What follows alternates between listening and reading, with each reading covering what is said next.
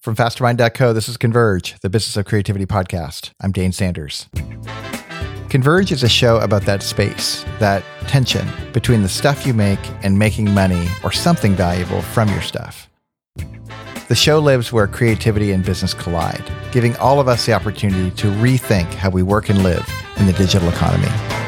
The freelancer is creative, but in a single-dimensional kind of way. They trade their time and talent in for money, and they make it work. And at some point, folks increase their complexity with their business, and they become entrepreneurs. They take their one-dimensional creativity and make it multi-dimensional. Well, these are insights of my friend and colleague, David J. DJ and I go way back.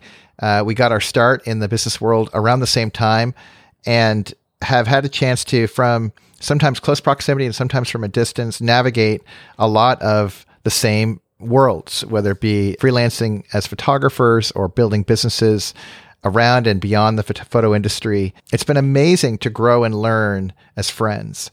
And in today's conversation, I hope it's a gift for many of you to consider where you're at in your entrepreneurial journey. As a freelancer, if that's you, I hope that this is a gift to get some perspective and maybe even get a little ahead of the curve. Or if it's more complex, as you're navigating the ups and downs of startup life or business life, I hope that this conversation offers some perspective and maybe even some input on how you might adjust your own world to get the most from it.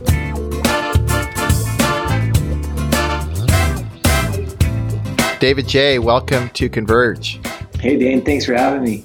It's so funny to be friends with someone for as long as we've been friends, because the gift that gives us is perspective. Like, we have seen each other in a lot of different contexts and, navigated a lot of different life stages and days we've done it right and days we haven't. And we found grace for each other in the middle of all that. And dude, I have so much a kind of respect and sincere gratitude for you in my life and the way even though you're younger, you've played such a significant kind of mentor role to me in so many ways. So I just wanted to go on record on the front end of this conversation and just say, thanks for being the kind of guy that sticks with stuff and really models for others what it means to live life honestly and to not do it perfectly, but just to try to find your path forward. I think you've really modeled a lot for a lot of people, and I'm one of those people. So rather than kind of add this at the end of the show, I wanted to say it up front. Dude, you're a stud, and I'm really grateful for your contribution. Oh, well, thanks a lot, Dane. It means a lot, and the feeling is so mutual. You've been a great friend, and you've supported me, you've challenged me, you've been a great leader in my life. So I'm really grateful for you and for what you're doing. Enough with all that warm and fuzzy. Let's get into it. So you're for those who don't know you, David J., which is a little hard to imagine, but if you're in especially the creative space, I know a lot of folks knew you years ago as a photographer, is kind of where you got your start as a service-based professional. And you really took that notion of service seriously. And then from there, you moved into being more of an entrepreneur, opening up a number of businesses with software as a service, and we'll talk about those. And then there's some new iterations of your life. But why don't you just get people caught up a little bit on what was the progress of your career?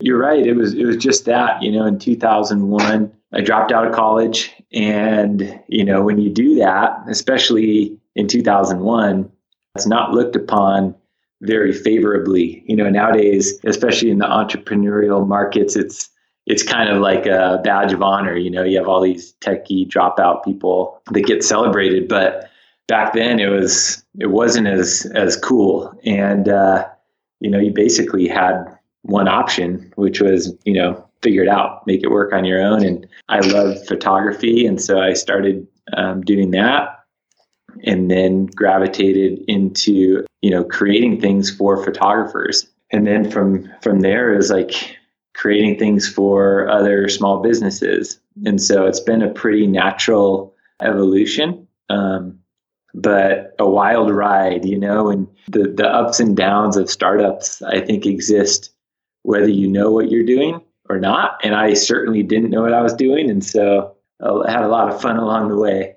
Well, it's funny. You mentioned in the beginning, I realized that not everyone knows this stuff, but we met when I was teaching at the school you went on to drop out of. And I'm going to not take that personally. That's what I was doing. It's kind of like, I remember when I was in high school, I dated this girl and later on she became a lesbian. And I remember thinking like, did I contribute to that experience? I don't really know, but, it's hilarious that that's what you did. And I remember like arguing with you to be like, dude, get this done. You're so close, finish it off. And you're right. You did have both this kind of clear, focused intention around, no, I want to be on the hook. Like I want to have one option where the heat was there and it was either we're going to burn the bridges. We got to go forward and find a way. And I'm curious, like looking back, not about college or dropping out of college, because I think you're right. There's a lot of confusion about what that's about. For even the super success stories, it's way more complicated than they just dropped out and became billionaires.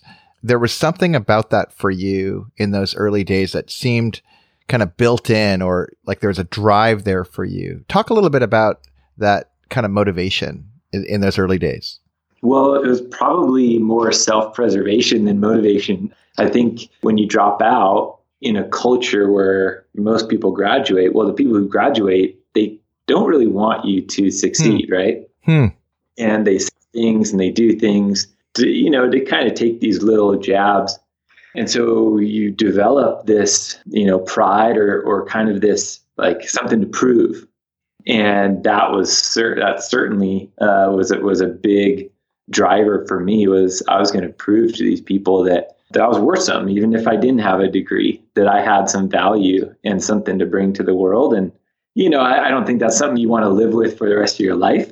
At some point, you just want to be comfortable in your own skin, not trying to prove everything to the world. But at the beginning, in the 20s and when there's a lot to do, that's certainly a good motivator or an effective motivator. Well, yeah, it's funny. It's almost like it was a fuel for you. And we'll talk about like you've traded your fuels. You have a different kind of motivation these days. But I think that you speak for a lot of driven, especially freelancers, people who kind of grown up in a world where it seems like they can do it. Like they have access to the tools, they have access to the marketplace, that if they just come up with the right idea and execute, that they really have a shot of making something out of nothing. And there is a lot of kind of interesting motivations behind folks doing that. As you've seen other folks navigate freelancing life successfully, have you seen other fuels for them besides kind of you're taking the jabs as motivation and just tell me what I can't do and I'll drive through that wall and make that happen? Are there other kind of early in people's careers motivations that you've seen now with some perspective where you go, yeah, that works, but it might not work forever? Any other ideas? Yeah, I'm not sure I have too much perspective on it, but I think the better motivations are the selfless ones, the ones that are about other people. And I think those are a little bit longer term, like this desire to contribute something that's not about selfish gain. It's not about like me proving that I'm, valuable or that I have something good or I created something. It's about like, what's the impact of that? Like, what's that doing for the world? What's that doing for somebody else? I feel like that's a longer term motivation. Whereas the selfish one, it kind of ends with me. Like once I've proven it and I, have come to whatever level of success I wanted to, well, then what?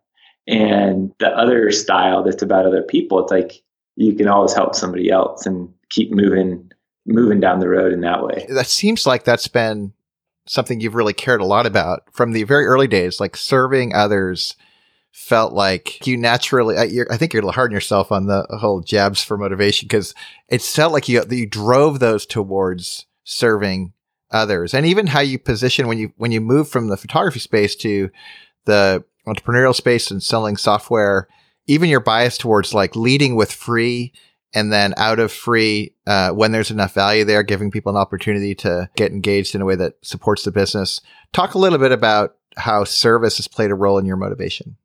Well, the quote that my dad said, he sat me down when I was in high school and, I was talking to him about business and trying to understand kind of what he was doing. And he said, if you always make your business about serving other people, you'll always have plenty of work.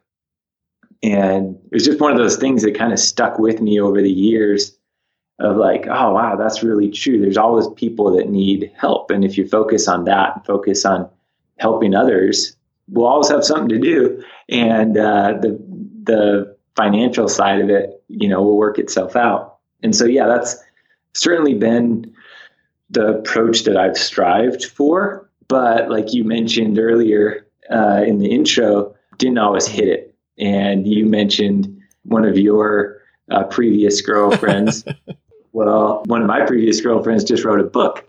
And one of the chapters in the book is about kind of that time in my life where I was spiraling and imploding because I had made my whole world about myself and what I was doing. And everyone in it was kind of a player in my kingdom.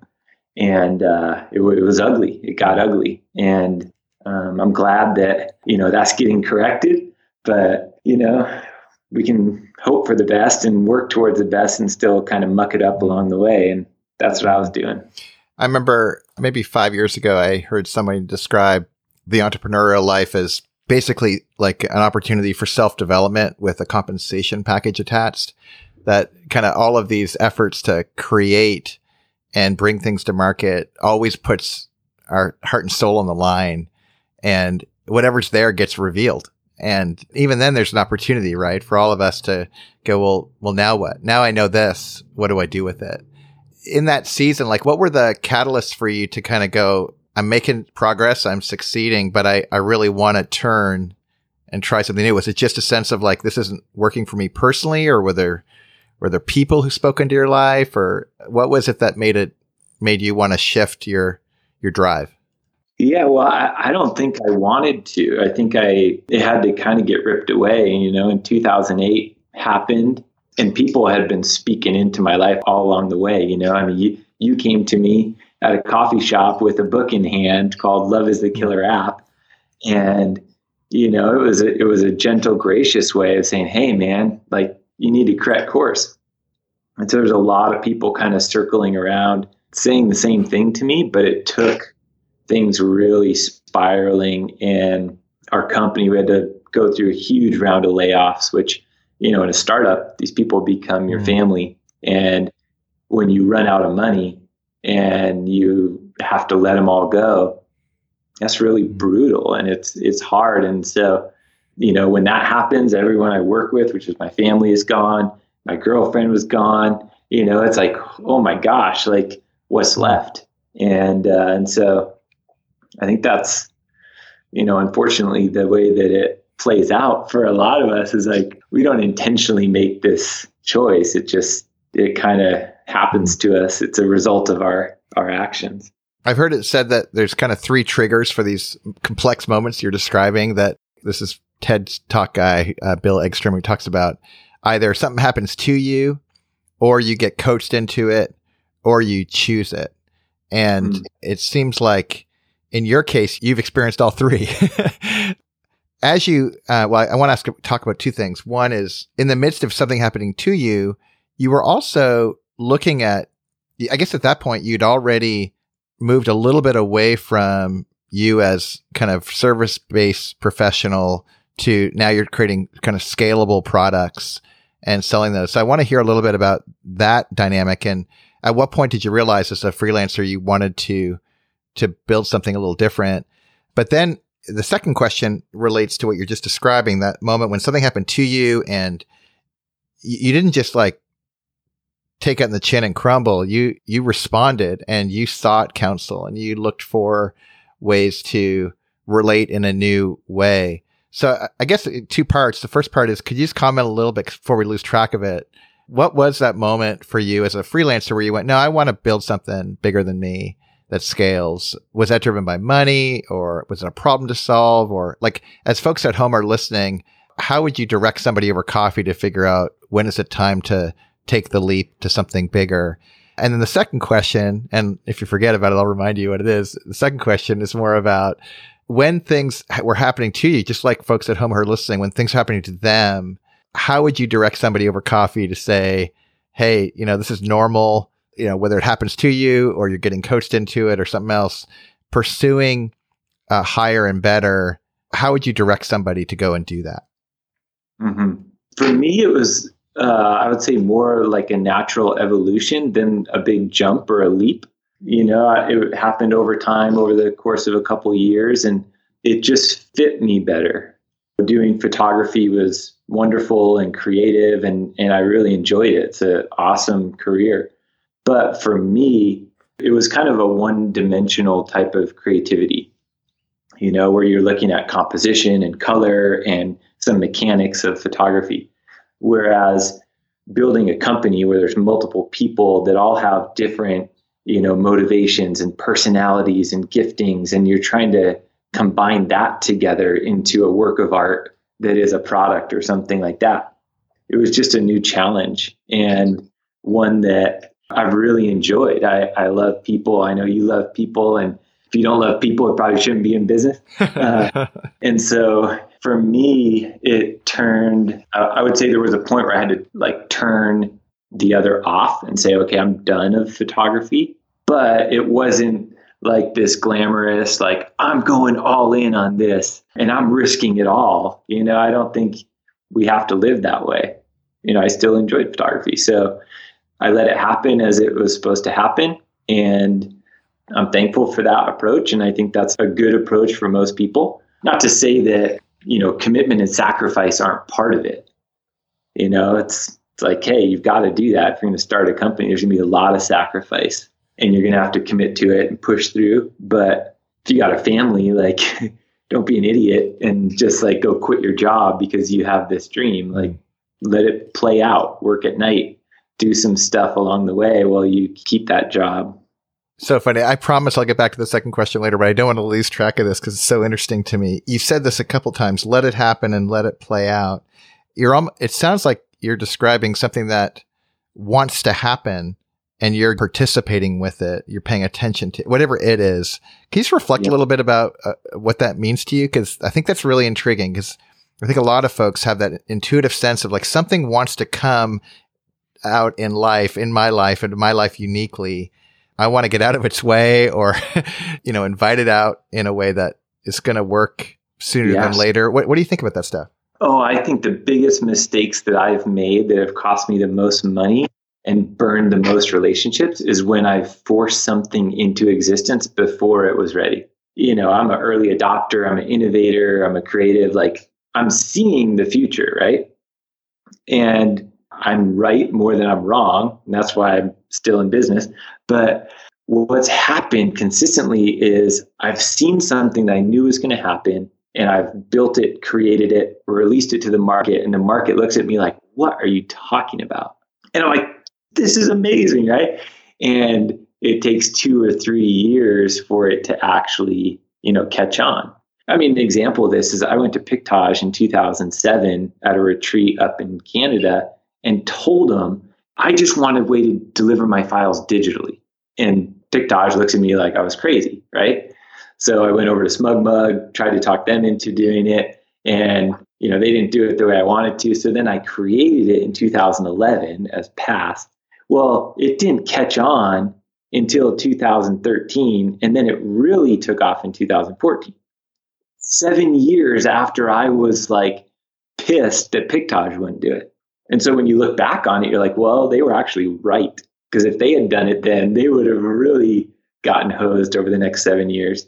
Now, the fact that they didn't change and they're out of business now, I think is an example of the flip side where people aren't flexible, and you can be, you can lack flexibility on the front end or on the back end, and either one can kill you. But bringing products or ideas to market at the right time is something that I'm having to learn. And, you look at guys like Steve Jobs, most of the stuff that he brings to market existed 10 or 15 years ago. I mean, FaceTime, we have video calling in the 90s, video phones, right? Yeah, crazy. And so he brings it out and, 15 years after that as this revolutionary, innovative product. And it's like, no, it's not, but it's at the right time.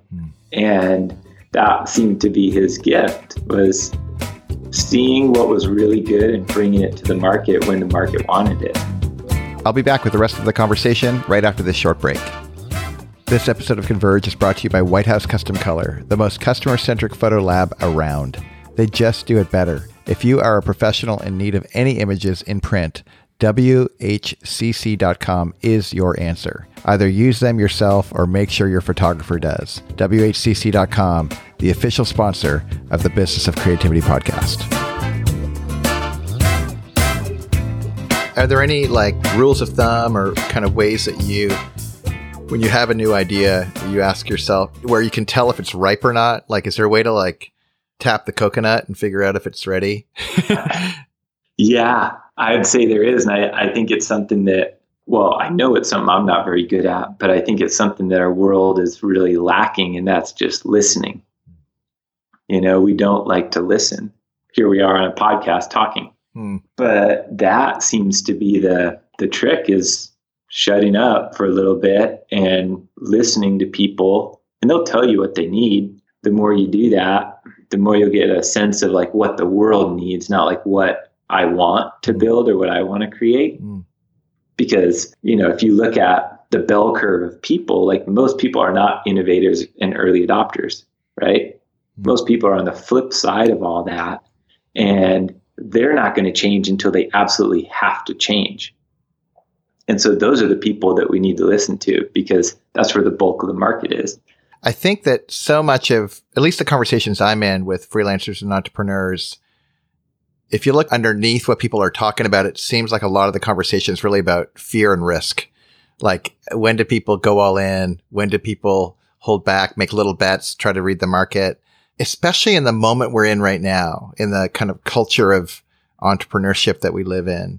Can you say a little bit more about the kind of listening I'd be listening for? So I come up with an idea. I'm wondering if it's ready for right now or not.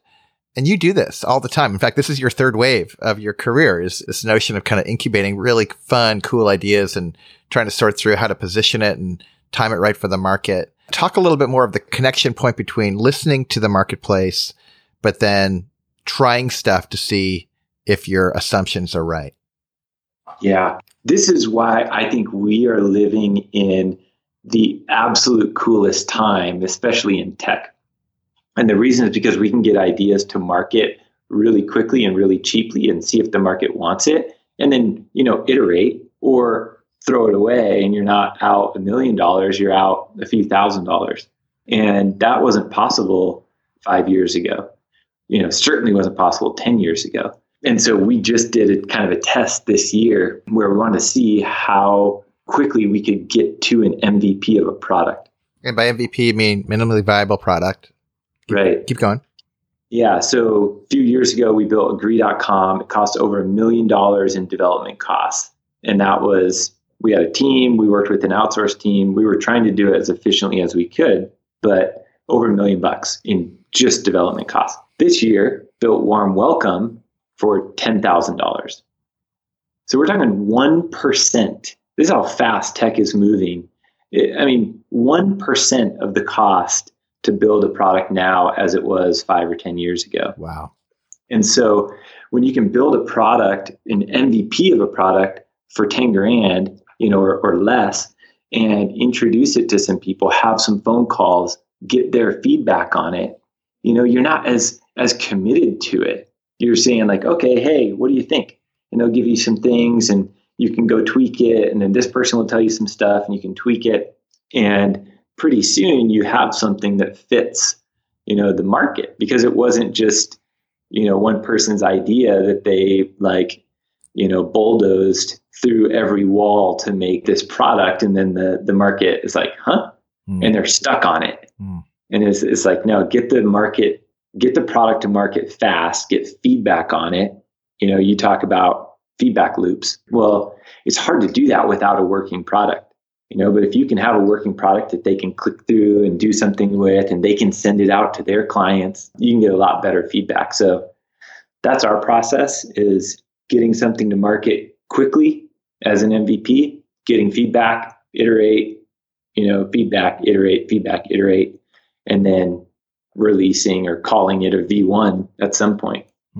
Dude, there's so much in that. And I think that as folks are at home and they want to test these ideas out? Well, first of all, you mentioned one of your newer products, Warm Welcome. Is that so MVP that people can't check it out, or is there a place where people can go look at that? People can check out the website. We're not letting anybody in quite yet. I could let you in. I'm in. Pick me. Yeah. Good. So it's actually probably at more of a V1 place at this point. Yeah. But right now we're just kind of looking at what markets it's going to be kind of best fitting. So later today, I'm having a conversation with the guy, Dusty Baker, who you probably know. I do. So I'm talking with him. He's a big dog real estate agent in Santa Barbara.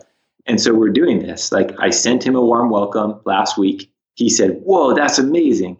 He said, let's hop on a call. So we're hopping on a call today. I'm going to share some more and get some feedback from him, listen to what he has to say about it. And then I'll put that stuff in the product if it's a fit, and keep moving forward. And so that's where I'm kind of sitting in the space right now. Like, it's kind of biz dev, but it's more on the product side than the marketing side. And then if he gives you feedback that is helpful or not, how do you tell which is the helpful information and which isn't? And then the other part that you mentioned earlier was, if it doesn't work and you just spend a couple $1,000s, you kill it, or you shelf it, or you do whatever. Doesn't that hurt a little bit? Because I know a lot of folks, they fall in love with their ideas so hard. I know I do this. And it's just like, I don't want to kill my babies. Like, that just feels challenging to do. How do you keep a kind of a healthy distance to be able to kind of let something go or hold it loosely? Any thoughts on that too? On the feedback side, it's good to talk to a lot of people and then distill it down into kind of main themes. Otherwise your product will get so crazy complicated because everyone will want you to build it for them. And they're like, well, everyone does things the way I do it, right? No. It's crazy. So yeah, I think the more people that you can talk to, the better before you kind of decide. And then on the other question, which I'm trying to remember. How do you kill ideas? Oh my gosh. I'm like too good at that. So my former business partner, Todd, who runs Show It, which is epic website design platform. We built that together in 2007, 2008, jammed on it. It was a great company. And then as we were building Pass, I just wanted to build Pass. And so I was like, forget Show It. Like, let's move on. Let's do the next thing. And he felt like it had a lot of life left in it. And so that was a splitting point in our partnership. He said, hey, I'll take Show It. You take Pass. We'll go our separate ways. And so that's been kind of my MO, is I'm always moving on. And I'm always looking for kind of either the next idea or the next blue ocean. And when a space gets too bloody and it's too there's just a lot of competition and negativity and all that, like, I'm going to compete in an area that I can win in. And I'll win when the game is played around innovation. And so that's where I keep pushing. Other people will win in those more competitive, bloody spaces because they're good at that, and they like that. So kind of building your business or your product around the gifts that you have, not the ones you want to have, but the ones that you actually have, and letting that be a driver for your company is good, because you stay happy. You're doing what you like to do, and it's bringing value along the way. I love that. Not everyone is built like you, although our world would be a better place if it was. And they aren't all kind of early adopters, innovators. And this relates to the question I left way back forever ago. Talk a little bit about self-awareness and self-knowledge. And again, the coffee question. You're having coffee with someone who they're getting some feedback in their own life that, man, they're doing life and they might even have a little success, but they might be kind of driving off the wrong fuel. And you're like, if you were just a little bit more aware of how you're built uniquely and how you're come from, how you're wired, how does somebody develop that kind of self-awareness? And maybe just, you don't have to answer for the world, but this is the question I had before. How did you come to some of these self-awareness moments? So you mentioned 2008 and something happening to you, but you're married, your family's growing, you've navigated some really interesting terrain. You've also gotten actively chosen to get coaching in your life and all that sort of stuff. But so the whole question is really around how does somebody learn about themselves and then build their business life around how they're built uniquely, and maybe tell that through the lens of how you've done that. I mean, this is one of those things that's brutal for probably most of us. And I think most people don't just walk into that kind of with a smile on their face. I certainly didn't. I was on a walk with my wife maybe 6 months into our marriage, and we went down to get a drink at a place in Santa Barbara. And she said, "Hey, do you mind if I share something with you?" And right away, it's like, okay, I'm busted. And I said, "Of course, babe." And she said, "You know what? You're a bully." And I'm thinking to myself, like, what? If you ask anybody, they're going to say DJ is the nicest guy. Like he's, doing this or that, like whatever. And she said, what I hear is going on at work and the way that I feel, you're just a bully. Dang, this is not good. And later that week, I was down at some friend's house, Gary and Jeannie Parsons, and they had a friend over there, Jeremy Kubicek. And I didn't know who he was, but he shared a little bit about what he does in kind of the business space. And I was like, okay, I got to share with this guy, like what's going on in my life, because I'm upside down. Share a little bit about his company, just so people have context. He has a company called Giant Worldwide. Their mission is to transform leadership and to build liberating leaders through every circle of influence. And so I didn't know that. I didn't know anything about this company, but I was like, dude, I need some help. And so anyway, I shared with him what was going on. And he said, "Hey, why don't you come out to Atlanta and be part of this thing that we're doing? It's a year-long apprenticeship. And what we're going to do is we're going to raise up a bunch of mirrors and we're going to show you what it's like to be on the other side of you." And I'm like, "Oh, okay, that sounds cool." Well, not cool. It was 6 months that were just brutal, seeing and feeling what it's like to be on the other side of me, what it's like for my wife to be on the other side of me, what it's like for my employees to be on the other side of me, what it's like for my friends to be on the other side of me, and to see these tendencies that I have that have some really good sides to them, but have some dark sides to them. And so, after those kind of initial 6 months where I'm now acknowledging, like, yeah, I'm doing that. Well, then they can start to work with you and say, okay, well, cool. Like now let's move forward. And so, for another year and a half, kind of walked with this group Giant through a lot of that stuff. And it's a lifelong thing, but understanding it, knowing it, they say you have to know yourself to lead yourself, and you can't lead yourself you can't lead others until you can lead yourself. And so that's the foundation of it. It's like, we got to get a grip on who we are and how that affects the people around us, and then work from the inside out, ourself, our family, then our team, then our company, then the community, which is kind of flipped from the way most, CEOs and most pastors and most people think about it. Most people go straight to the community, straight to their clients, but then their family falls apart, right? And so they lose all their influence and their life gets turned upside down. So that was maybe long-winded, but that was my kind of journey through all that. It's so encouraging, man, because I know there's people listening right now who are like, they're getting disconfirming data in their life. They're like, I'm succeeding in one category, but I'm getting feedback that my success doesn't actually lead to other people's experience of success with me. And like it could be a spouse that feels like a complainer, but actually is trying to love by sharing honestly. And just, I don't, they don't want to hear it.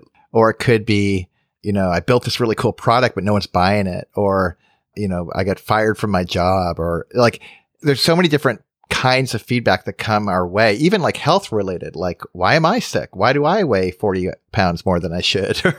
or whatever. And your humility is a gift for a lot of folks, because it's an invitation, I think, for folks to go, well, what if there was something to the feedback that would be helpful to learn about? Like, just pretend. Like, if there was something in here for you to get, what would be helpful?